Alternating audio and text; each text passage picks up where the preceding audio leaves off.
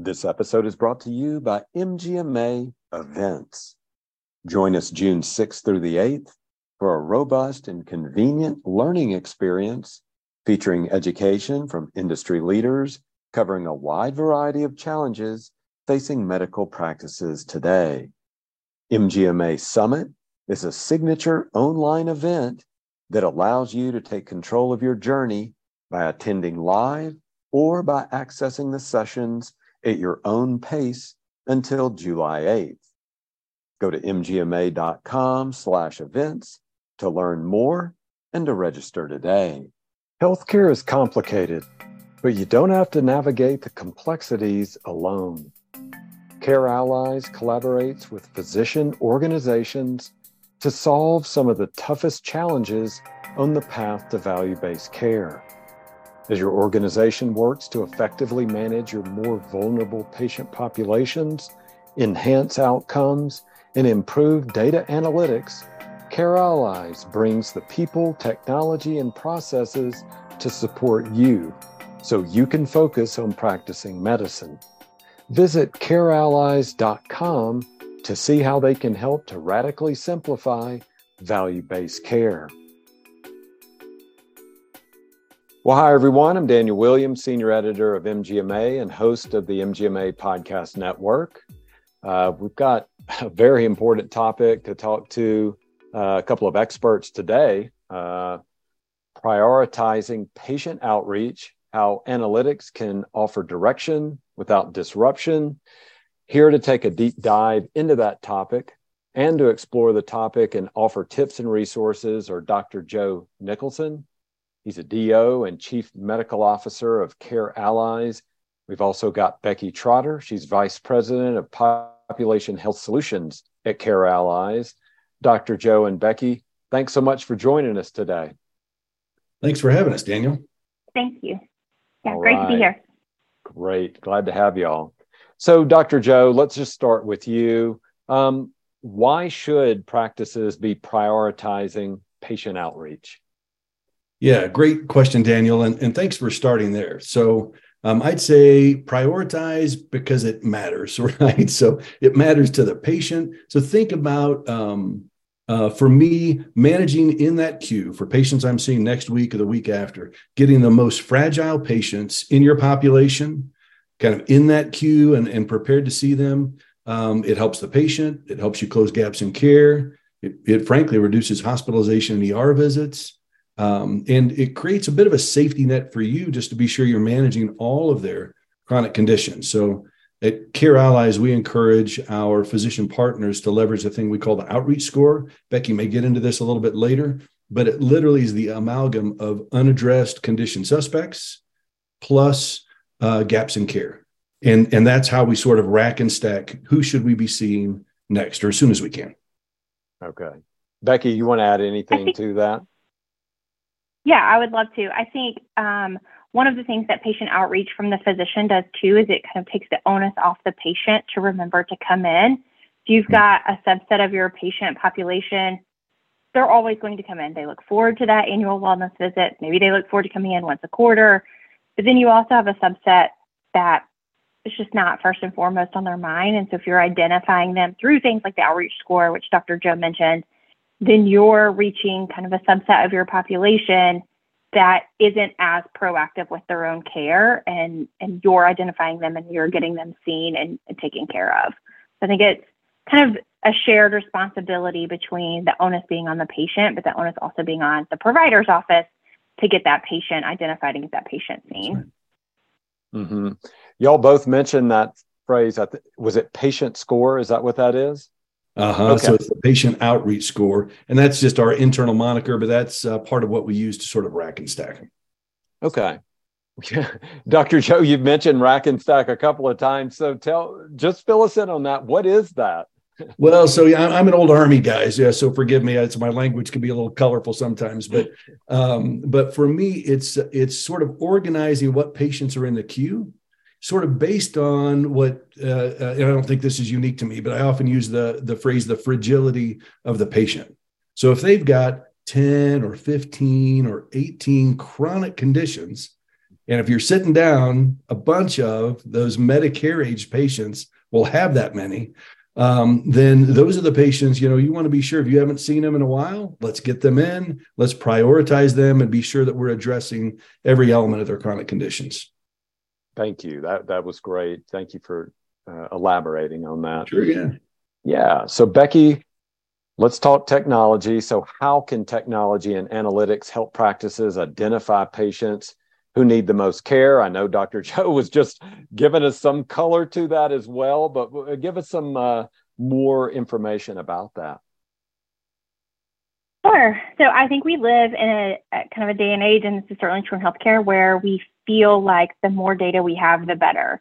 But then consumers get all of this data, and what do you do with it, right? And so I think where data can be impactful is actually where it intersects with technology, and that technology takes a massive amount of data and really makes it actionable. So whether that is driving an algorithm like the outreach score, or identifying patients who maybe just had an admission or a discharge and need to be seen for follow-up, it's just taking a lot of data that's at our fingertips today and really boiling it down to what is actionable, who are the patients that need intervention.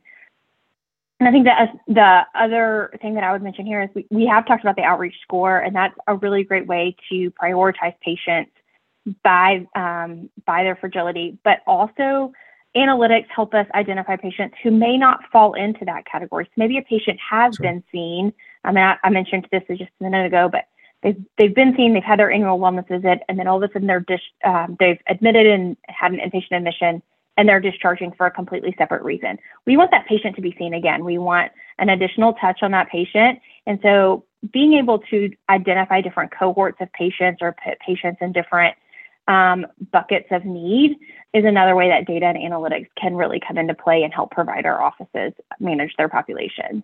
Mm-hmm. Dr. Joe, I want to follow up with you on this because you are a DO, you've seen patients, you now talk with other providers about that. What puts a smile on your face from a technology aspect of it so it can limit some of that pajama time for yourself when you were in that place, or other providers who are out there, so they're just not spending their entire evening looking over, these cases where they can streamline that? Yeah, I mean, it's that pajama time. I've read several articles where using that kind of language just recently, and it's a thing, right? And our docs really are kind of burned out end to end. One of Becky's superpowers is helping work with technology geeks. God love them. So I'm a geek. I can call other people a geek, right? But we're working with them to create these actionable moments with data. And it really is about actionable data and insights that at the end of the day, streamline and make more precise with fewer touches, the physician's time, which is part of what you're talking about, but it also ensures that we're capturing all of those potential things that could hang up a patient, right? If that hospitalization that Becky referred to, if they go weeks or a month without having that follow-up office visit, there's lots of examples like that where it can really make a difference. Mm-hmm.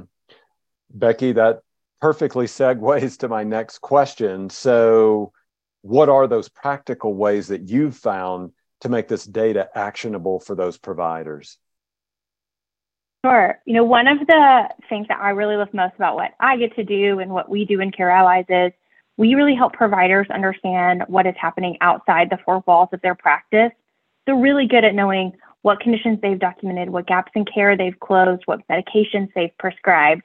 What they may not see is a medication or it's the same medication that a specialist has prescribed, or a condition that they have not evaluated the patient for that is having significant impact on their day-to-day life. And so being able to bring in data that supports the physician in the workflow and really, like Dr. Joe said, makes it actionable for them, I think is key. It's giving them insights that they don't, that they may not have had in their own medical record.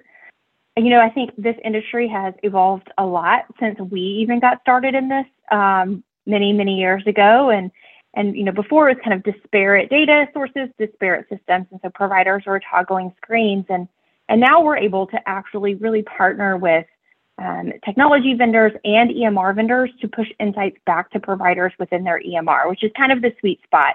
So you might use, additional chase lists or additional technology to get your data to identify patients. But when you're in that point of care, ensuring a clinician does not have to leave his or her own workflow just ensures better outcomes for the patients, but also less burnout for the provider. And so we're working with solutions and really moving as fast as we can down that road to really stay fully integrated into the provider's existing workflow and meet them where they are.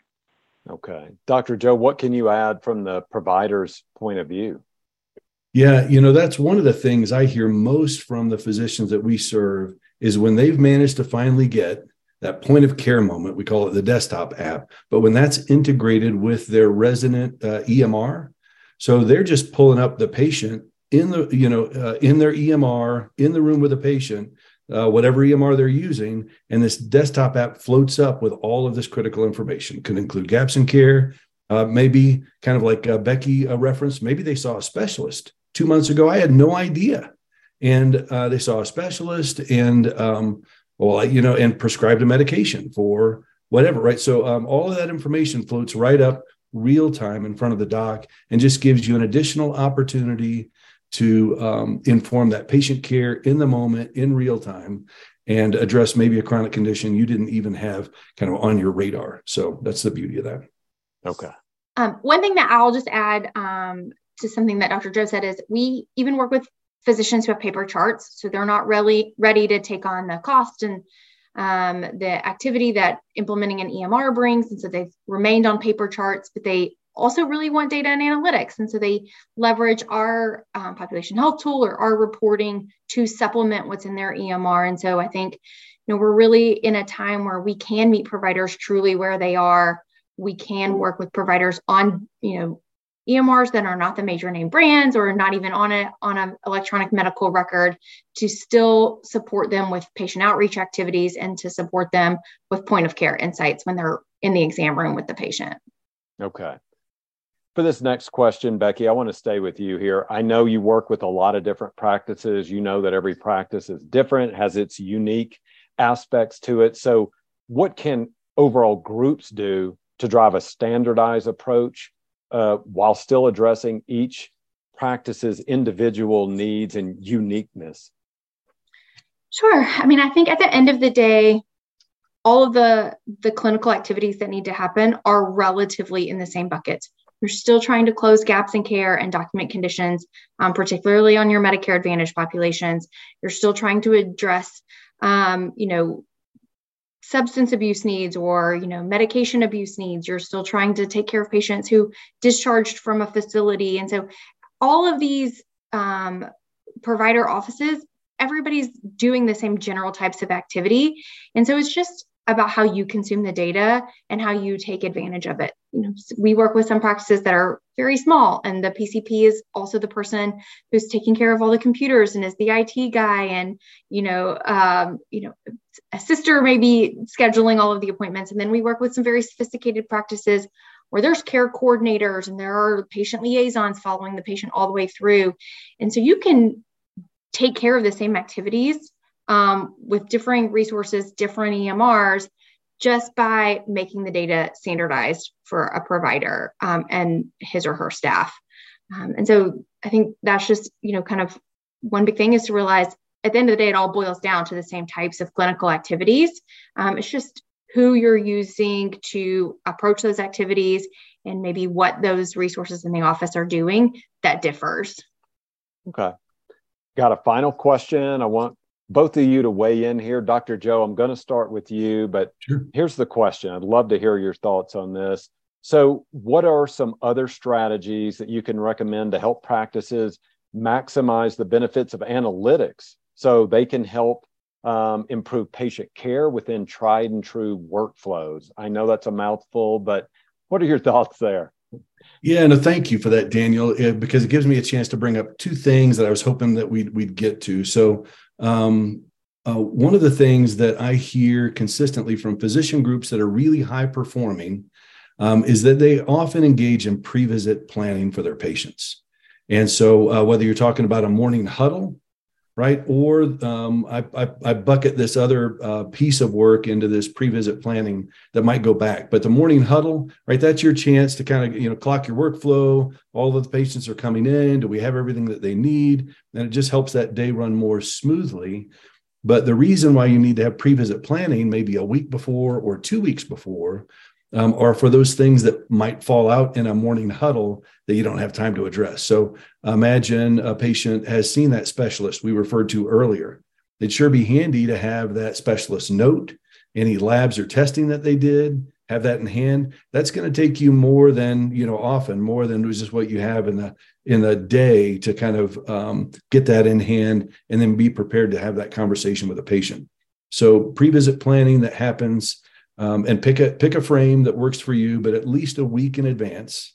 And then also the morning huddle. But I'd encourage those two activities. I think it makes a big difference. And then the other thing just to say out loud that I think is a benefit of those morning huddles is in some cases, the staff knows these patients better than you do, right? And something will fall out about, hey, did you know, Mrs. So-and-so, right, had this happen to her. And so there are just important little pieces that come out when you have a chance to have a bi-directional dialogue with your team before the patients roll in. So that's all I'd like to add. Okay. Becky, you get the final word here. So what are some strategies you'd recommend to practices? Sure. The first one is I'll just double click on what Dr. Joe said. The staff is invaluable here. We do not believe that the PCP is the one that needs to be identifying every patient for outreach, looking at all of the lists, checking the discharge report. That's what a PCP staff is there for. And so allowing a scheduler access to those types of reporting or those types of outreach tools is really valuable. Allowing a nurse to prep the chart or, conduct the pre-visit huddles and pull all of the to-dos together for the day or for the week. I think just really leaning on the staff and letting the staff have access to the data and the staff have access to the analytics is really, really key. And then the other thing that I'll say too is, find a good partner, find a good partner who can help you with data sharing, who can help you with data security, but who really understands that workflows are not a one-size-fits-all. And can take these kind of big solutions and make them actionable in the practice. All right. Well, Becky, Dr. Joe, thanks so much for joining us today and sharing these insights. Thank you. Thank you so much. All right. Well, that is going to do it for this episode of MGMA's Business Solutions Podcast. Thanks again to Dr. Joe Nicholson. He's Chief Medical Officer of Care Allies, and Becky Trotter, Vice President of Population Health Solutions at Care Allies. And if you want to learn more about patient outreach and other topics we've discussed today, you can go to careallies.com. I'm also going to provide direct links to additional free resources on these topics and others we covered today in the episode show notes. Thanks again for listening and for being a part of the MGMA Podcast Network.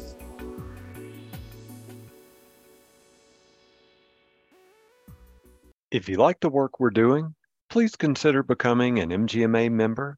Learn more at mgma.com/membership.